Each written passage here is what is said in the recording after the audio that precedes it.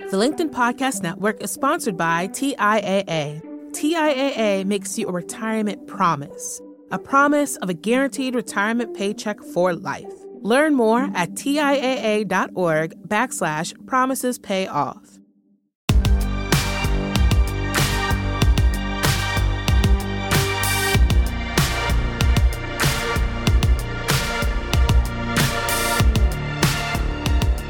Hello and welcome to the Big Technology Podcast, a show for cool-headed, nuanced conversation of the tech world and beyond. Joining us today is Jonathan Mee. He's a professor at Columbia Business School and a senior advisor at the investment bank Evercore, who just came out with a book with some interesting counterintuitive insight on the tech giants called The Platform Delusion that comes out on September 7th. Jonathan, welcome to the show. Thanks for having me, Alex. It's great to have you. The book is called Platform Delusion. There's been a lot of talk about platforms. Clearly, we talk a lot about it here, especially with regard to the tech giants. So it's interesting to hear you right in the title say that there's a delusion going on. So I want to hear first, what's the delusion and who are the people that are being deluded? Well, the basic delusion is that saying the word platform tells you a whole lot about whether a business is good or great or destined to take over the world or a fabulous investing opportunity or should be regulated to death by the government. It's a word that is so laden, has become so laden, and has become sort of effectively a trigger word, both for investors and, frankly, for regulators. And the reality is, the fact that something is a platform by itself tells you relatively little that matters about it. It tells you relatively little that matters about the underlying business. That is, what is the definition of a platform? A platform is a company that doesn't make stuff. It is a company whose fundamental value proposition comes from the connections that it makes. That is, the connections that it enables and enhances, whether that's a connection by being a platform to enable a transaction in a marketplace, whether it's a connection to let Alex meet his future wife as a platform for dating, whether it's a connection between a software developer and users, a platform to encourage and enhance innovation. It's the entire business model is about creating a space that enables two entities, whether it's a person or a business or otherwise, to connect. And the value that they create comes from that. So that's what a platform is. Plenty of those. So Google is obviously a platform. It connects advertisers with searchers. Facebook is obviously a platform for connecting the various members of the Facebook community, as well as, frankly, developers. So there are lots of different platform models, and many of them are great businesses, but even more of them are shitty businesses. Just saying that something is a platform, which everybody does, whether it is or it isn't, because they think if you say the magic word platform, you get 3 times more valuation. If you read IPO filings, I mean, like every other sentence has the word platform, whether appropriate or not. Yeah, I've always had a much narrower definition of what a platform is. I've always thought that a platform is something that a tech company builds that allows people to build on top of it. Hence the platform. They build a platform and then people build on top. Amazon Web Services is one example. But I do agree with you that it's completely an overused term and people just throw it around everywhere. Like I think, we've spoken in the past and you've mentioned that Sweetgreen calls itself which is a salad place, calls itself like a salad platform or something like that. A food platform. Well, at least that's platform, what they. Which is so unbelievably absurd.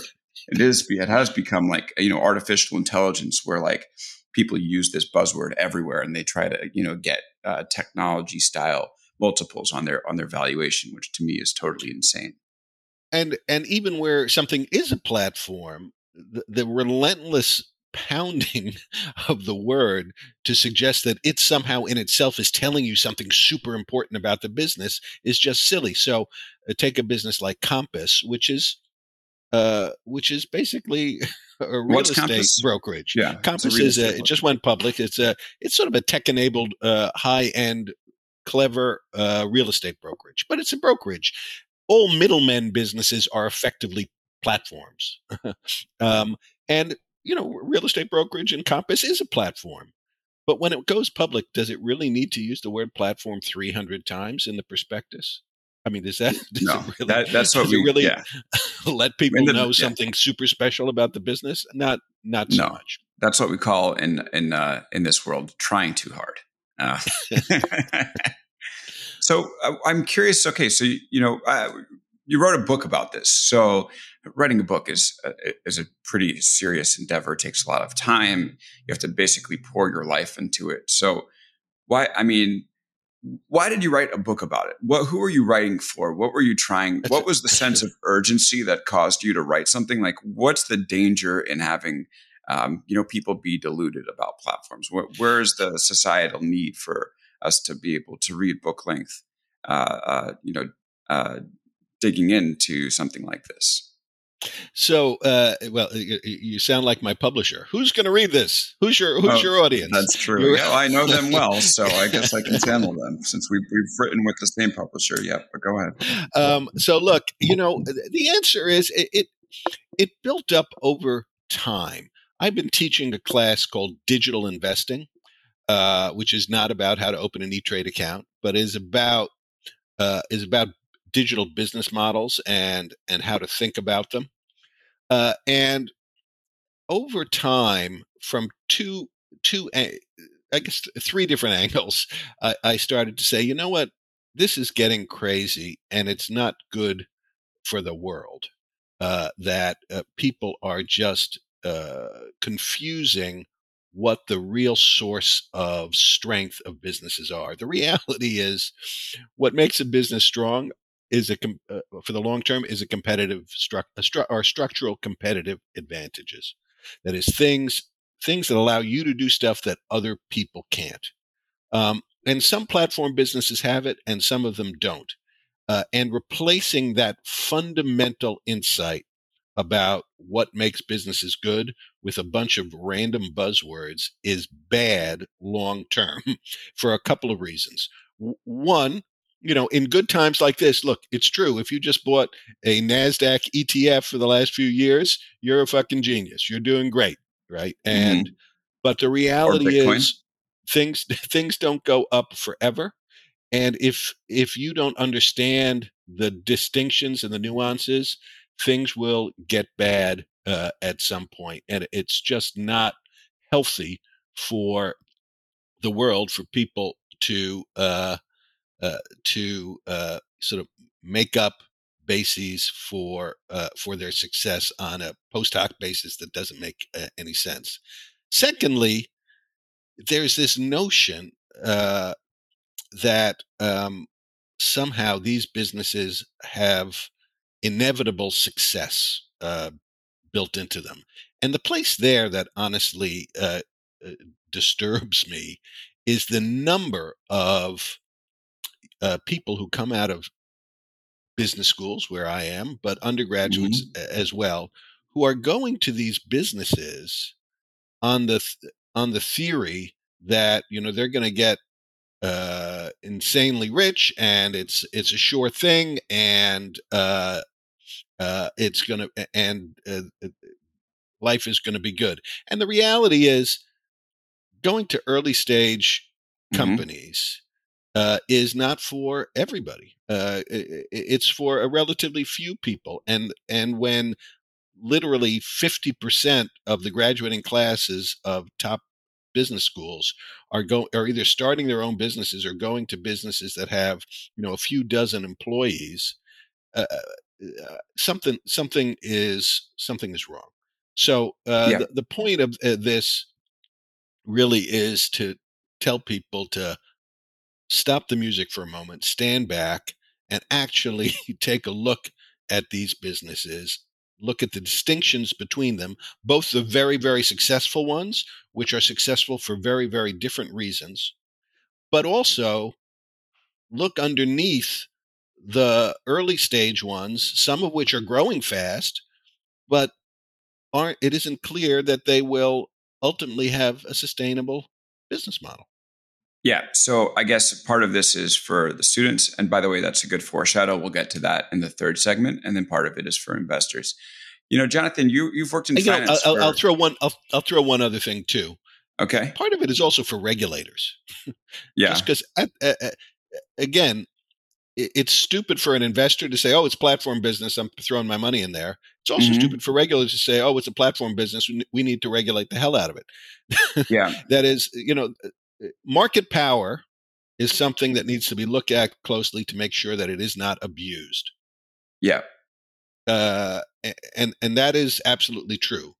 But again, saying, well, we're going to have a separate category of regulation that only applies to, quote, tech platforms really kind of misses the point. Yeah, I mean, Sweetgreen might be careful what it wishes for. If it actually wants to be a platform, then the FTC might knock on its door. No, I'm kidding. I don't think that the FTC and DOJ are going to go after every business that calls itself a platform. And I think that's right. They're a little bit more precise than that. But to me, the difference between right. I mean, and there are bad things that these different big companies are doing, but some of them are just bad behavior that should be punished for being bad. If it's true that Amazon is stealing data from people and using it to build their own things, that's not an antitrust violation. That's like theft. That's bad, right? And Amazon does that and does other things because it's relentless, because it has to be, because it's a tiny margin business. That's a very, very different thing from saying, well, in the case of Google or Apple, we need to put some guardrails on the nature of their of how open their platform is and how they interact with other people who interact with the platform, which makes sense. But again, very, very different situations. Man, I have so many questions for you about what you just said, but I want to put that aside for a second. We'll get to them. I'm not going to forget them, but I want to get back to the premise here, which is the platform thing. I wonder, I mean, it must feel, so I was saying earlier, you've been in finance for many years, of course, working alongside with your work at Columbia Business School. It must feel kind of lonely to be a man waving a flag out there being like, hey, maybe we should have rational valuations, because, I wonder how much of this is people saying, traces back to the word platform, and how much of it is just, money trying to find places to get a return and basically willing to take any signal that there might be more than standard returns. And then platform is, perhaps one of them, where people see platform and they invest because, zero interest rate policy just is making money cheap, and it's going wherever it can go, going to NFTs, going to Bitcoin, going to any company that raises its hand and says it's a platform. And so looking at the broader picture, how much of this is actually just a story about our economy today and how frothy the markets are? Look, there's no question that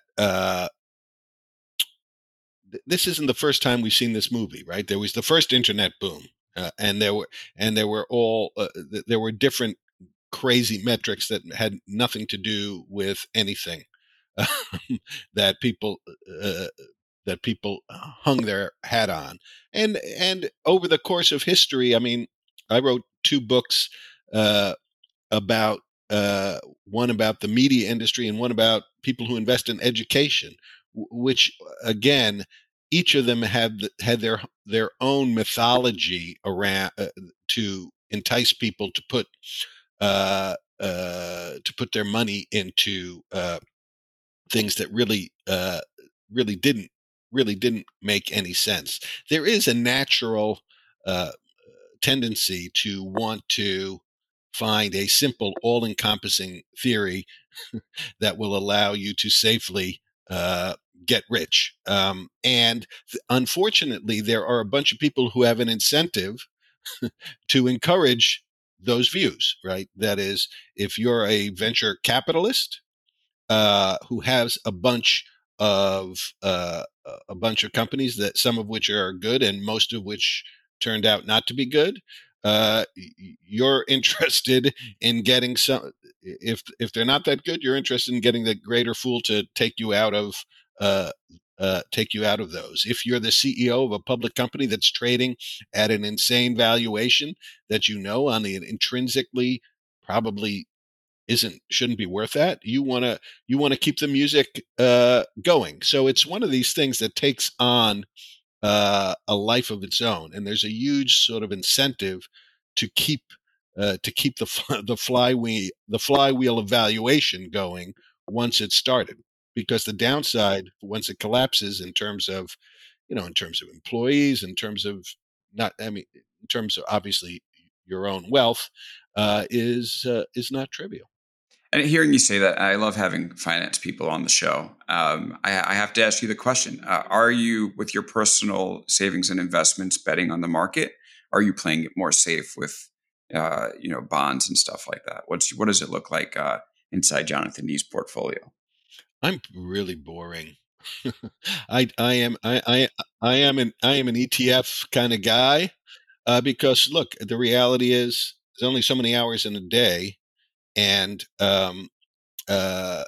if I'm not going to do the work, I'm not trusting anybody else to be picking stocks, and so it's a mix of ETFs in the broader public market, as well as some funds for around debt, sort of more senior up the capital, a mix of senior and more speculative up the capital stack, and then and then there's like a little slug that is the fund money, my fund money, which is people who I know, who I think are smart, who I trust, and I tell them if they're raising money, I say I'd be happy to give you money under one condition, which is I don't have to hear a fucking thing about it.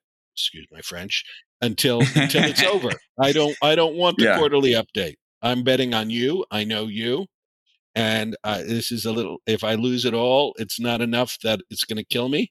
I trust you, and we'll see how it goes. But let me know when it's over and not before. So that's my portfolio. Love that style. I'll send you an email when big technology raises. Just kidding. We're not going to raise. Okay, let's go to break. I want to talk to you about the tech giants. You said some stuff about Amazon that I want to pick apart or dig into. We'll see if it stands, and we'll come back right after this on the Big Technology Podcast with Jonathan Nee. The LinkedIn Podcast Network is sponsored by TIAA. In the last 100 years, we've seen financial markets swing, new currencies come and go, decades of savings lost in days, all showing that a retirement plan without a guarantee, quite simply, isn't enough. So more than a retirement plan, TIAA makes you a retirement promise.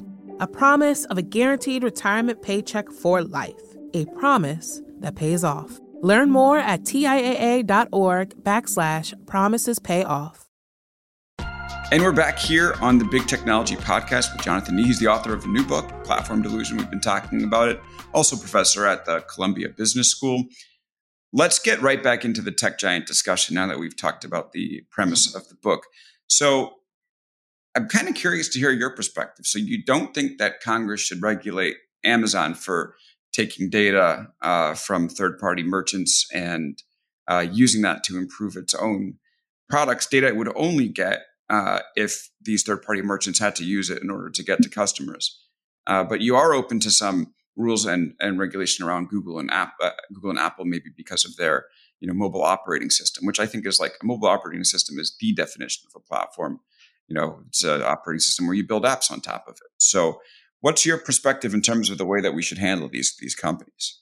So to be clear, I'm not saying that shouldn't be regulated. It's a different kind of regulation. That's bad behavior. Okay. Yeah. That's bad behavior. Bad behavior, gets punished if they did that. Now we have Well, the a point real is there's no rules about it right now, though, especially that stuff. That's okay. That's right. But those rules should not be antitrust rules. Those should be consumer Laws. data laws and data protection rules. And in fact, look, unfortunately, Congress is a spineless beast, and they love to complain about regulators. But the reason why regulators don't know what they're doing is that Congress refuses to pass very specific laws. Even the antitrust laws, if you actually read them, are so broad and vague. It's really just court cases that have defined them over time. And the only way things get passed is by making them vague. So what Congress does uniformly is pass a bunch of vague thing and then bitch about it later. Because they didn't have the spine to do it in the first place. Not only that, they don't fund the regulators at all. So it's like they pass these laws that regulators don't. But on consumer protection, exactly. And on consumer protection, interestingly, people don't realize this. There is no consumer data protection law. That doesn't exist. The FTC kind of uses its sort of generic authority to try to regulate this topic, but it needs much more real and specific authority. And in fact, I would say one category of regulation that I'm quite sympathetic to deal with certain platforms whose advantage does come from having such a unique walled garden of data that gives it an advantage over others, and that does limit the ability of others to innovate and create exciting, interesting, competing products. One category of potential regulation, which I think John Battelle has suggested, is that people individually actually own their own data that they create in the context of interacting with these, and that they can port it and share it with others, with other platforms, right?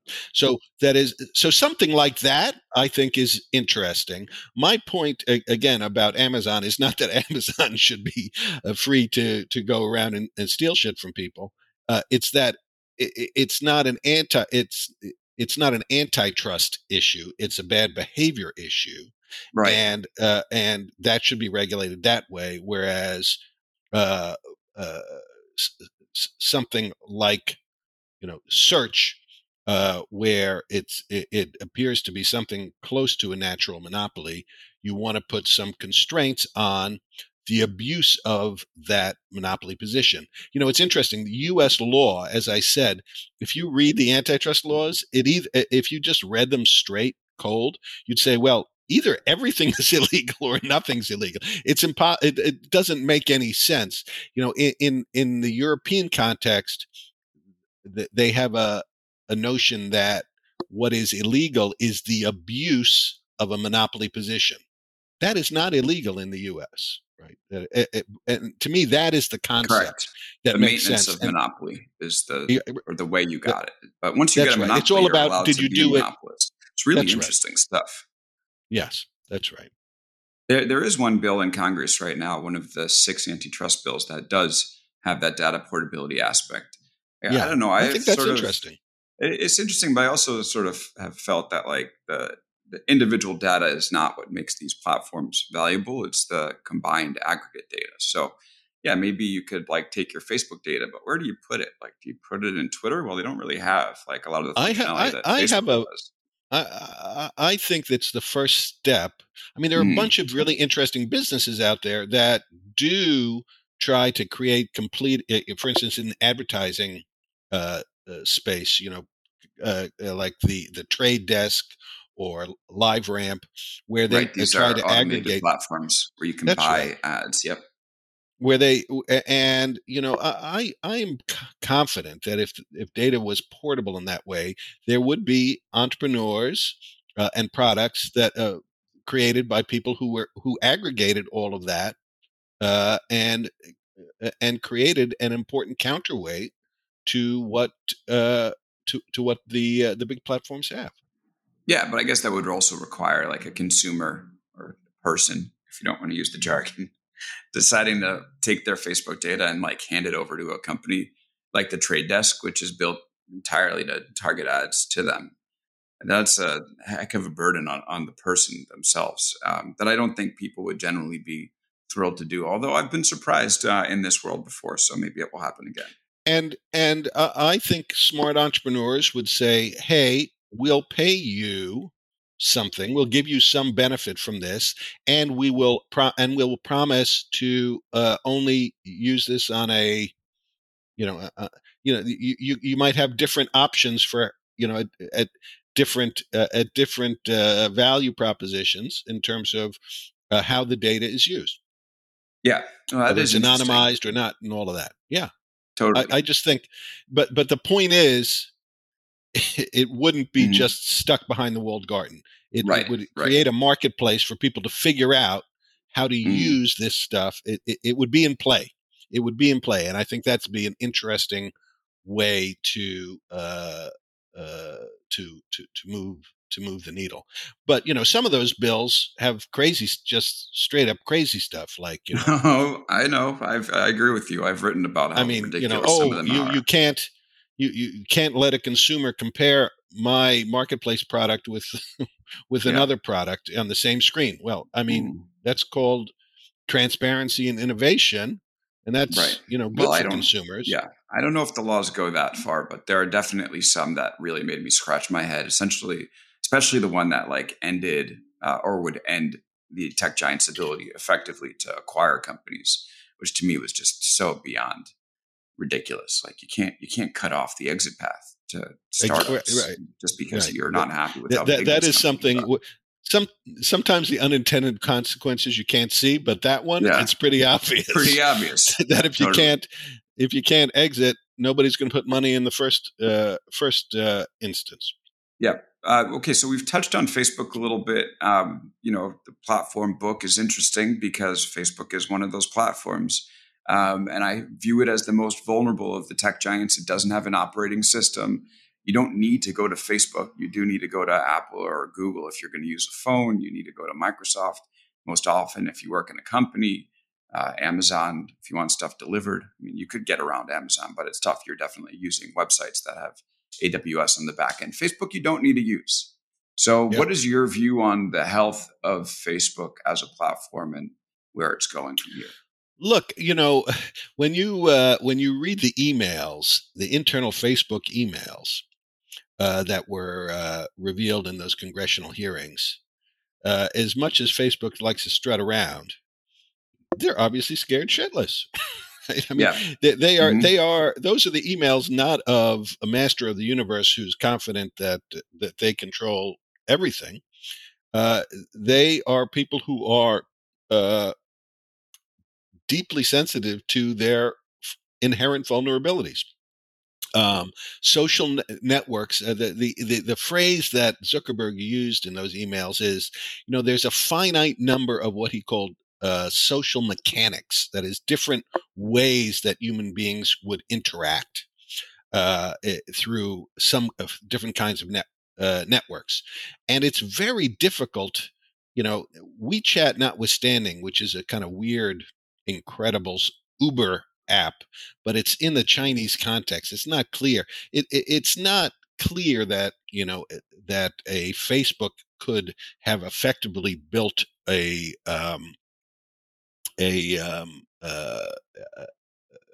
something as powerful as the companies that they ended up buying, rather than just ending up buying them from within one social mechanic to build another social mechanic. So, that said, what they have done, and if you look at the building of Facebook, relentlessly is figuring out how to keep people engaged, how to make it sticky, how to make make the experience integrated into your day-to-day life in ways that you don't even realize, whether it's how you sign into things, it's how you contact certain people, it's how you make certain day-to-day decisions.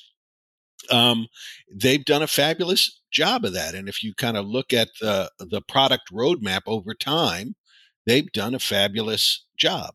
That doesn't mean it's not incredibly vulnerable in its way. That is, whether you look at TikTok or, one of the fights that is being had in the litigation right now is YouTube a social network? Because if it is, it looks like it might be bigger than, and it is clearly in some ways that it might be from a market definition. That's actually quite an important question. So look, it is. So what I would say is, it is definitely vulnerable. The demographics that its core proposition has is not, putting aside Instagram, but for the core Facebook, is very does not. My daughter is 17. I don't know anybody in her world beyond very narrow use cases that is on Facebook. That said, they've run the company smartly and well. Mm-hmm. And it's and if you look at, people always focus on the absolute R&D budgets of businesses. And so every year there's an article that says Amazon has the biggest, more R&D than anybody in the world.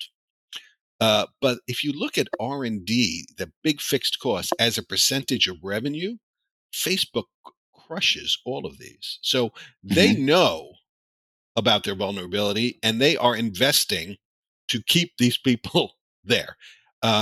There's something of like a business miracle, actually, if you think about it, because social media, social networking especially, is like the most fickle of all spaces when it comes to the people using them. There have been so many networks that have come and gone. Think about obviously the ones we talk about, MySpace and Tumblr, but even the upstarts that had a moment, Peach, they were gone in a moment. People got bored and they left. And Facebook just finds this way to keep reinventing itself and build new products that are sticky, whether it's copying directly something like Stories, or I've personally just moved to New York from San Francisco, and I furnished the entire apartment from Facebook Marketplace. And I'm planning to write about this at some point. And it is amazing. I mean, it puts it just embarrasses Craigslist how good it is, because it has that integration with Facebook Messenger that you can just connect with people real quick, but you're interested in stuff. And of course, it has the machine learning algorithms working behind the scenes. So if you start searching for stuff, it says, well, how about this? And it's very easy to find what you want. So I think that's going to be a massive, massive product for them. And by the way, just one last thing about Marketplace. It kept me on Facebook more than I'd ever been on Facebook before in years. Interesting. I was like, I had never spent this much time, but I'm back. So, on the antitrust front, when you read those emails, you can interpret them two different ways, and depending which way you interpret them, it has big implications for antitrust. So, I mean, when you look at them talking about, they spent $20 billion on WhatsApp, which at the time had like a couple of dozen employees. I mean, it was growing very fast. And he was obviously afraid that this alternative social mechanic would become huge and they wouldn't have any way to compete with it. But it's one thing if somebody says, oh, I see an alternative social mechanic, I'm going to buy it and kill it so that it doesn't take over. That's not what they did. They basically said, look, I'm in the social business. I can't be in that part of it. So I'm not going to be able to compete with that. I want to, but I'm really good at managing social networks. So I want to buy as many of these alternative social mechanics and then optimize them. So he bought this business for $20 billion that lost money, and by the way, still loses money, or still, I forget what the latest number is, but it's basically irrelevant. They don't really have a revenue model. For the amount of users it has, it's not a giant business that you would imagine. But they then invested billions, making it a far better product Mm-hmm. On, the shareholders' dime. It still doesn't have a revenue model.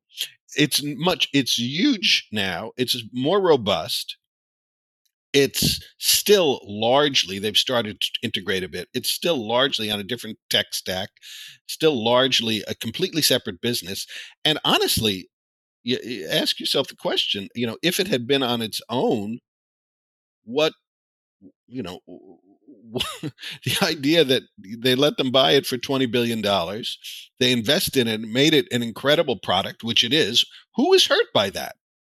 It's not like it'd be one thing if they bought it to, there are companies that are vulnerable, and they think a good strategy is to do whack-a-mole. Just buy a bunch of competitors or people who they think are smarter or better than them, doing exactly what they do, and then fucking killing them, right?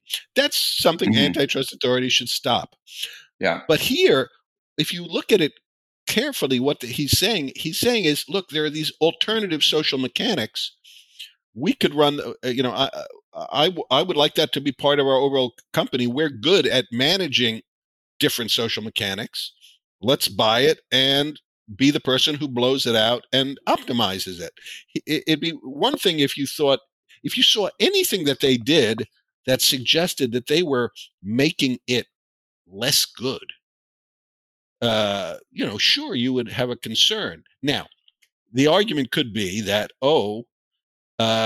they were afraid if Twitter had bought them, Twitter would become a much broader competitor of Facebook. But the reality is, WeChat notwithstanding, that's just not how these products tend to work. People go to different things for different purposes. This is a narrative violation, Jonathan. I've got to be careful. No, I'm kidding. I'm glad that you're bringing this up. It's good to have this alternate perspective here, and I don't think it's one that gets aired enough. Facebook does have its problems. I'm not saying it doesn't, but I've definitely kind of laughed at the idea that it's a monopoly. Let's go to one more break. You mentioned earlier that you're seeing students go to startups and not to other jobs, and that's something of concern to you. I'm personally curious to unpack that a bit. Let's do that in our final segment here on the Big Technology Podcast. We'll be back right after this. From the minds of visionaries to the desks of disruptors, I'm Lars Schmidt, host of the Redefining Work podcast. Join me each week as we explore the new world of work through the lens of those shaping it. CEOs, HR leaders, investors, and more. Be a part of the conversation that changes everything. Subscribe to Redefining Work today. And we're back here for one final segment on the Big Technology Podcast with Jonathan Nee. He's the author of The Platform Delusion, a book that comes out next week, Tuesday, September 7th. Also professor at Columbia Business School. He also works with Evercore, an investment bank. Jonathan, let's go to this last point, which is where students should be going after school. It used to be, I think, from prior interviews I've listened, that you've given that a large chunk of people were going into finance. Now it seems like a majority of students, or the plurality of them, are going to work in tech as their first job. You expressed some concern about this in the beginning of our conversation, and so let me just propose this to you: isn't it a good thing that kids are, leaving school and trying to build stuff as opposed to working in financial services? And I know it's sort of going to be sacrilege to, someone who's worked in investing for a long time. But I personally think, isn't it? It's more creative. It's where the future is going to be. It's not, just trying to make money off of other people's money. Why aren't we going to celebrate this type of stuff? So you will be shocked to know that I'm not interested in shilling for the financial services industry. It is true that when I went to business school in the 80s, and I think through the 90s, about half of the top business school students went to banking or consulting. Though what those two things have in common is those are service businesses. They're basically sales businesses. And the chances that 50% of the people who graduated from those schools should be in sales and should be in those industries was low. People did that for the same reason, frankly, that they're going to startups now, which is it's the hot, sexy thing, and they've spent their whole lives outperforming and telling everybody that they are the winners of their generation, and going in that era, going to Goldman Sachs or McKinsey were the things that said I'm a winner. And in this generation, going to being entrepreneurial and going to either starting your own company or going to an early stage company is the thing that sort of screams out, I'm a winner.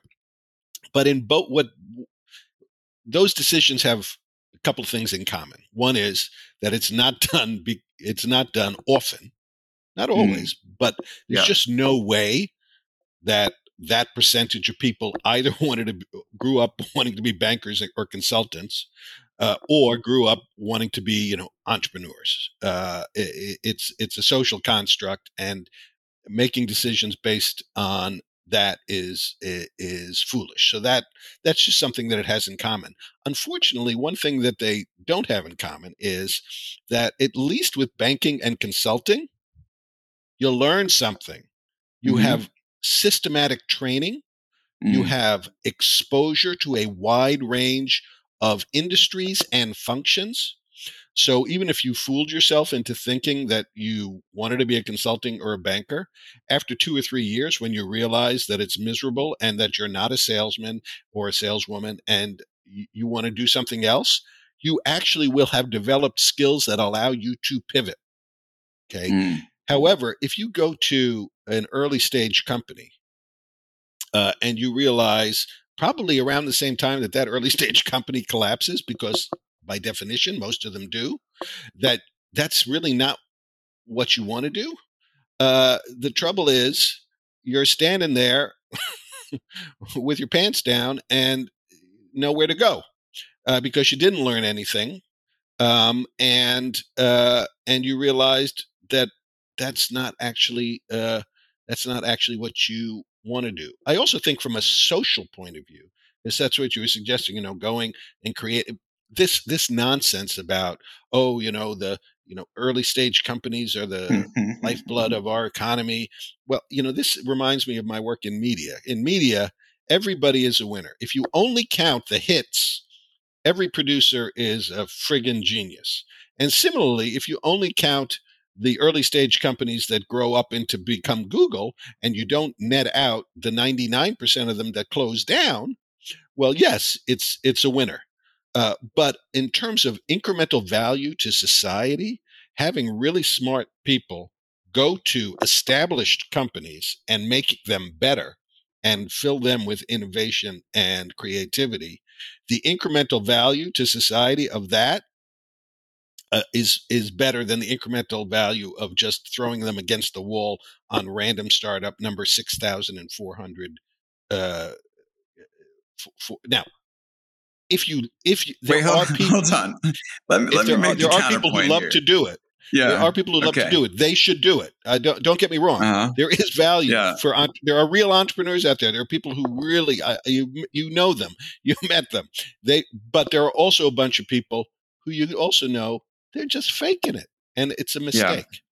Yeah. Okay, I just want to bring up the counterpoint here because I feel like it should be addressed and have you respond to that.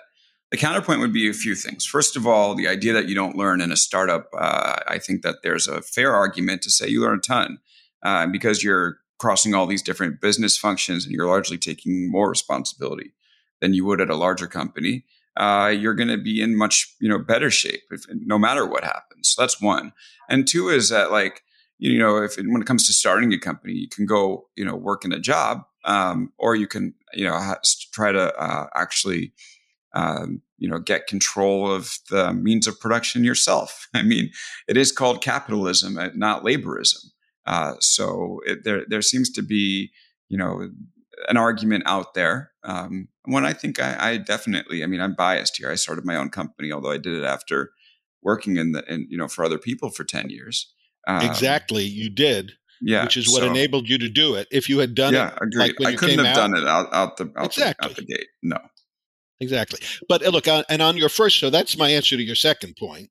And to your first point, are there examples of people who went to startups and it happened just like you described, and they learned a lot because they were doing multidisciplinary things and what have you, and they learned a lot really quickly. Sure, it happens, but more often what happens is there are a bunch of people who don't know what the hell they're doing, who are running around with a chicken. They have no direction. There's nobody there to explain how it's done. It's not gonna actually get enough traction for you to actually learn anything that is then transferable to any other context that's useful.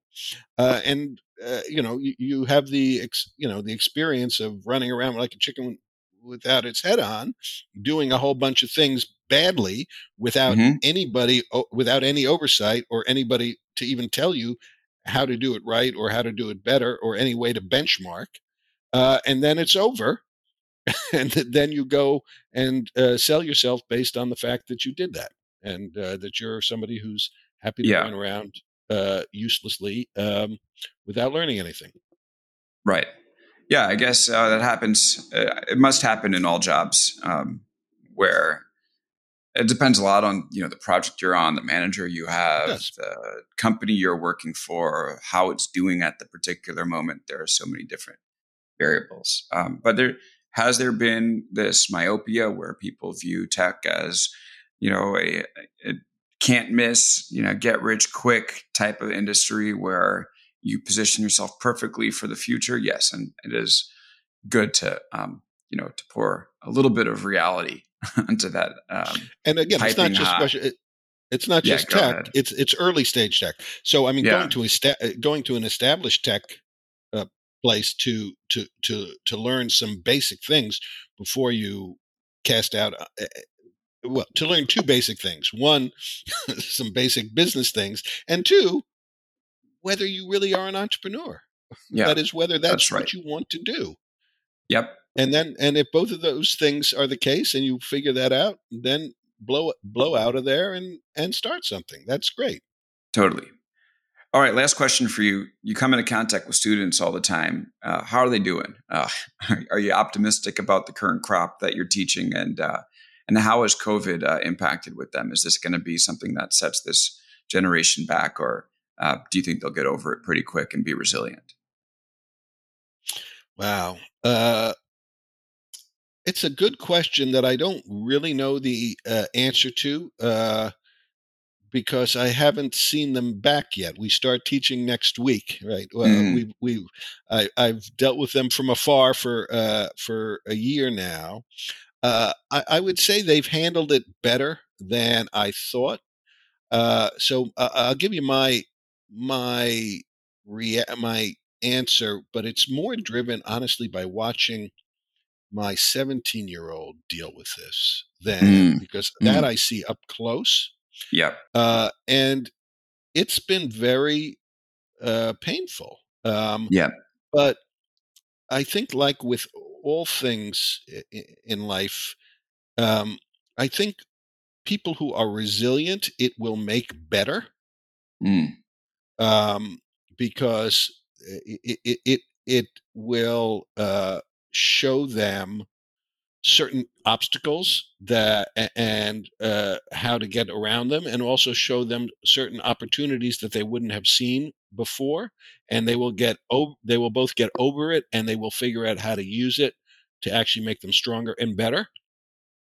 But I forget what the analogy is. That there's two different kinds of flowers, and psychologists always, and you often see this in the same family who are brought up in the same environment, where one thrives and the other just completely collapses, and they call that the something and the something. There's different kinds of flowers. That yes, exactly. Yes, for the analogy. But my point is, my point is that I don't think it will be a one-way thing. I think some people will not fully recover or ever catch up, and I think it is all of our collective obligations to focus on those people and do everything we can to make sure that they come back to life as all of us come back to life. Because, it's people are built different in different ways. So I do think you're going to see a bunch of incredible innovations and incredible upside opportunities that come out of this darkness from folks in category A, but I also think there are going to be some lingering, very serious issues. And I also think there are some dangers about people taking the wrong lessons from, for instance, the fact that, geez, I didn't realize you could do all of this without actually seeing another human being. So let's just everybody be virtual. That I think there are many contexts in which that is the wrong answer in terms of optimizing businesses and optimizing society. So I think it'll take us a while to figure out what the right lessons are and what the right mix is. Absolutely. Yeah, it's going to be, it'll be fascinating to see, how this turns out. And I do really wonder, especially with the young people, how this impacts them, changes the way that they socialize, the way they think about business, and really impacts the way they learn. And I think it's fascinating to hear and almost certainly true that it'll be a great outcome for some people who are, predisposed to handle it well, and it'll probably crush others. And we'll see the impacts of society for years to come. So, okay, the book is called Platform Delusion. You can pre-order it now and get it next week. The author is Jonathan Nee. Jonathan, thank you for joining. Thank you, Alex. And welcome to Brooklyn. Yeah, it's good to be back in New York. I missed it. And I'm looking forward to spending the next little bit of time here. And on we go. So thank you to Nate Gawatney for doing the editing and mixing this on a short timeline. Thank you to Red Circle for hosting and selling the ads. We have some new advertisers this week. We're excited about that. And thanks once again for you all for listening. There wouldn't be a show without you, and I appreciate you being here. We will see you next Wednesday with a Tech Insider or Outside Agitator. Once again, this is the Big Technology Podcast. Thank you all for listening. See you next time.